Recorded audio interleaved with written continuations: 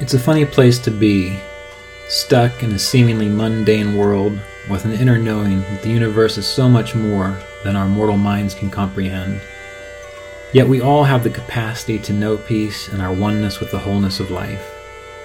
And through these interviews, discussions, and reflections, it is my intention to share this possibility. I'm Ryan Kurzak, and this is the Kriya Yoga Podcast. Often we imagine what we consider to be enlightenment or self-realization or the self to be something attained. And we talk that way sometimes because it helps for the effects of teaching.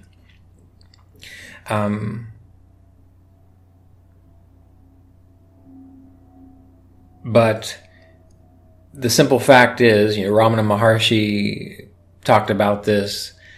Roy Eugene Davis, I've heard say this, even Yogananda, that, and even Jesus in the Bible would say that heaven is here now, enlightenment is here now, the self is here now. Where else could it be? It can't rise, it can't fall, it's always there. And what we're doing with our yoga practice, as you know from studying the Bhagavad Gita and studying the Yoga Sutras, is we are removing the obstacles, removing the coverings which reveal that. Essentially what we're doing is we're removing our attention from the things that block the experience of clarity, of peace, of self, of enlightenment, of self-realization. And this is a hard thing to do because oftentimes we don't know anything else other than the stuff that's blocking the experience. And we feel more comfortable looking at things that, we're comfortable with, that we know, that we can say, I know what that is. And this came up last weekend when I was speaking at a Unity Church in Charleston, West Virginia. Someone brought up the Bhagavad Gita, and that's the beginning of the Bhagavad Gita, how there's the war, there's the conflict. And they were kind of asking if we can just sort of skip that part. And I don't think you can. But as we discussed in that class, the conflict is necessary. It seems like it's going to be extremely traumatic and difficult, just like it seems to us oftentimes like if we pull away from all the stuff that we know or that we're comfortable with, well then what's left? And we're going to feel lonely and afraid and ungrounded and unmoored. Well, you might for a little while until you get your feet under you again. But in the Bhagavad Gita, there is this war, and Arjuna, which is representative of the aspirant, the spiritual aspirant, you, me, is put in the situation where he has to slay his kinsman. On one side of the battlefield are his family. On the other side of the battlefield is also his family. Now we have to remember that this is a metaphor. And the side that has to be slain, they're described as sons and brothers and grandfathers and cousins. And they are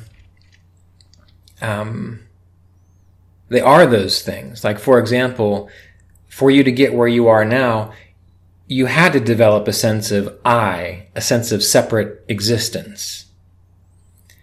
You had to have memory to remember what you've been up to keep it all together as a human being. But in time, just like in all things, once that serves its purpose, then you let it go. And so slaying one's kinsman, slaying one's small sense of self, the personality, slaying one's tendency to latch onto memories and be attached to things, those are family members because they are things that have helped us get to the point that we are now. But to keep moving in our growth process, Those things have to be let go. And that doesn't make a lot of sense because the majority of everyone that you know and everyone on this planet is still highly identified with human consciousness. And they want to be identified with human consciousness. They like it. They like the struggle. They like having babies and making money and the rise and fall of fame and the gambling of the whole experience. They like all these things. And there's nothing wrong with that.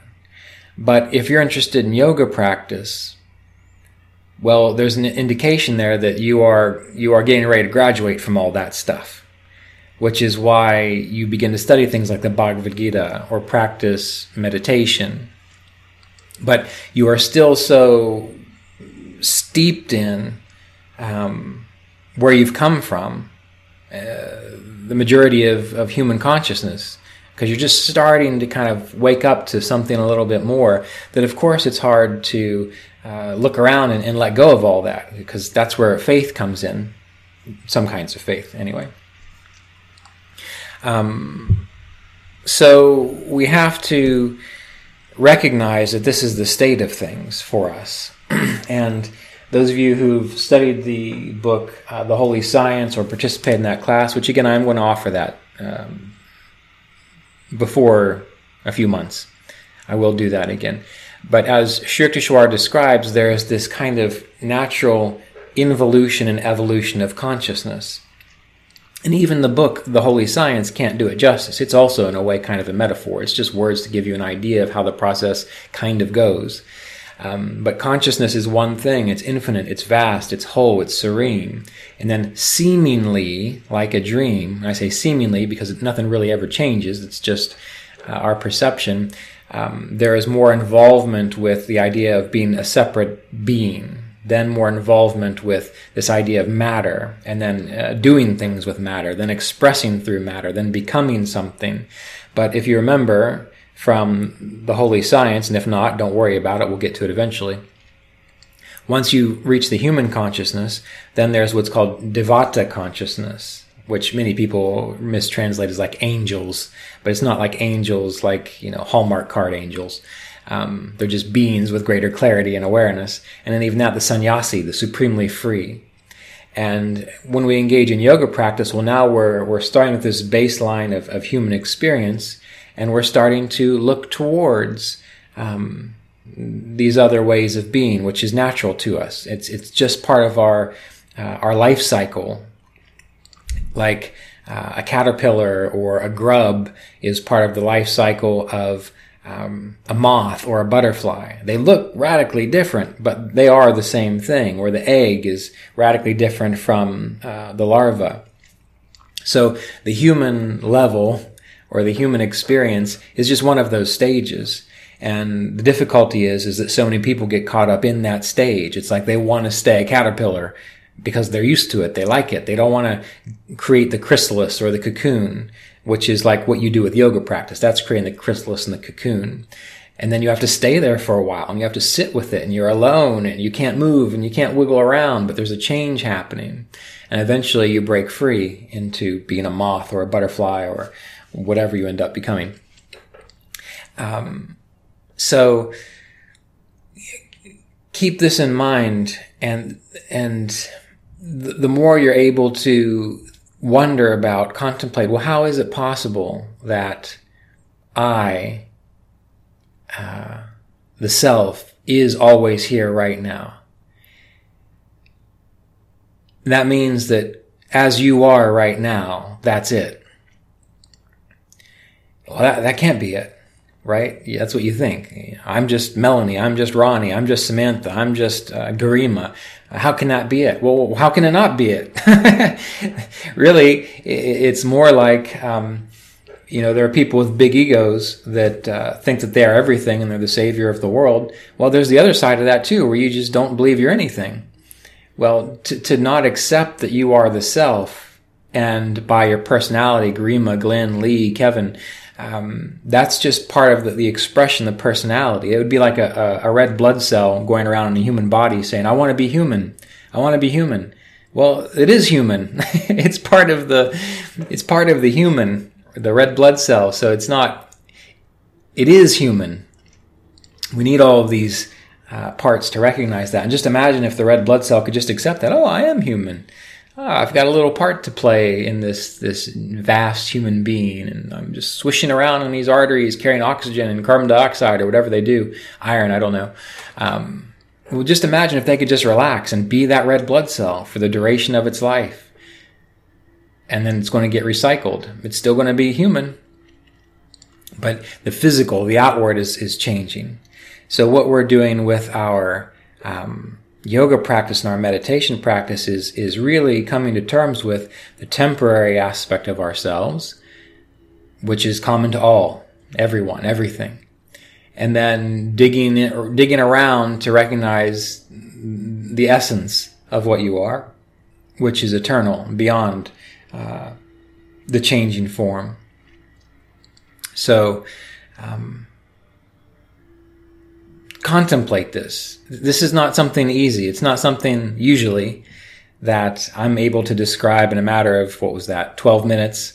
And then everyone says, yeah, gee, I got it. That's great. It's something you think about and you contemplate and you wonder about. And as you wonder about it and as you contemplate, how could that be true? Then you start to have little insights, little kind of revelations. And they might be words, but usually it's just like a knowing that comes around. And you have to hold on to that and let it deepen within you. And you keep wondering about it as the months and the years go by,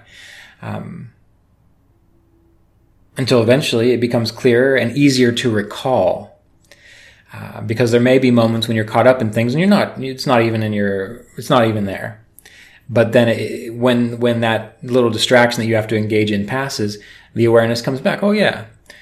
And this will be radically different than, say, when you first got started, when you had to sit down and really think about it hard until you had maybe 5 minutes of, okay, I get it. And that was all you had throughout the rest of the day. And then you went and were mostly unconscious. Then you came back again and meditated again. And you had it just a little bit, and then it slipped away. As the months and years go by, that little bit that you're trying to cling on to so tightly as a realization becomes more accessible. It's as though all you have to do is just take a moment and attune to it, and there you've got it again. And then eventually it will become more and more permanent. At least that's how the theory goes, right? So this is a process that we go through.